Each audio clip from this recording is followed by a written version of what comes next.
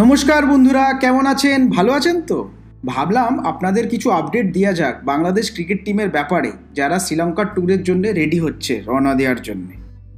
মিডিয়ার সঙ্গে সাক্ষাৎকারে ওটিস গিবসন, বাংলাদেশের যিনি কোচ, উনি জানিয়েছেন যে বাংলাদেশ কন্ডিশন ফেভারেবল থাকলে 3টে ফাস্ট বোলার খেলাতে পারে শ্রীলঙ্কায়।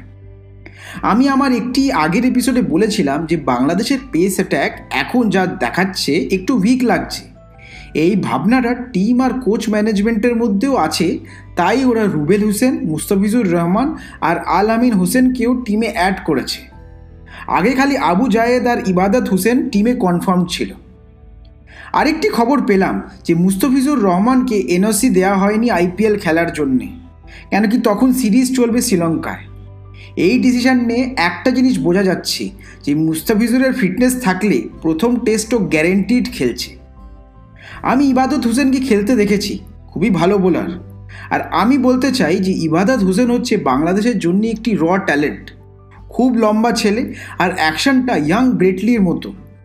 একটু এক্সপিরিয়েন্সের সাথে বাংলাদেশি বোলিং লাইন আপে স্পিয়ারহেড করতে পারে।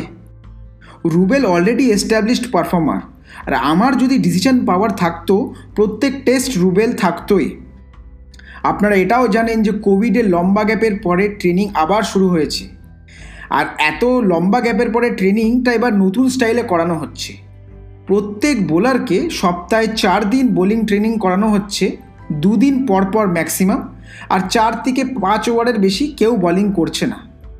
এই মডেলটাকে বলছে 4-7 মডেল, 4 ওভার 2 দিন 7 দিনের উইকে।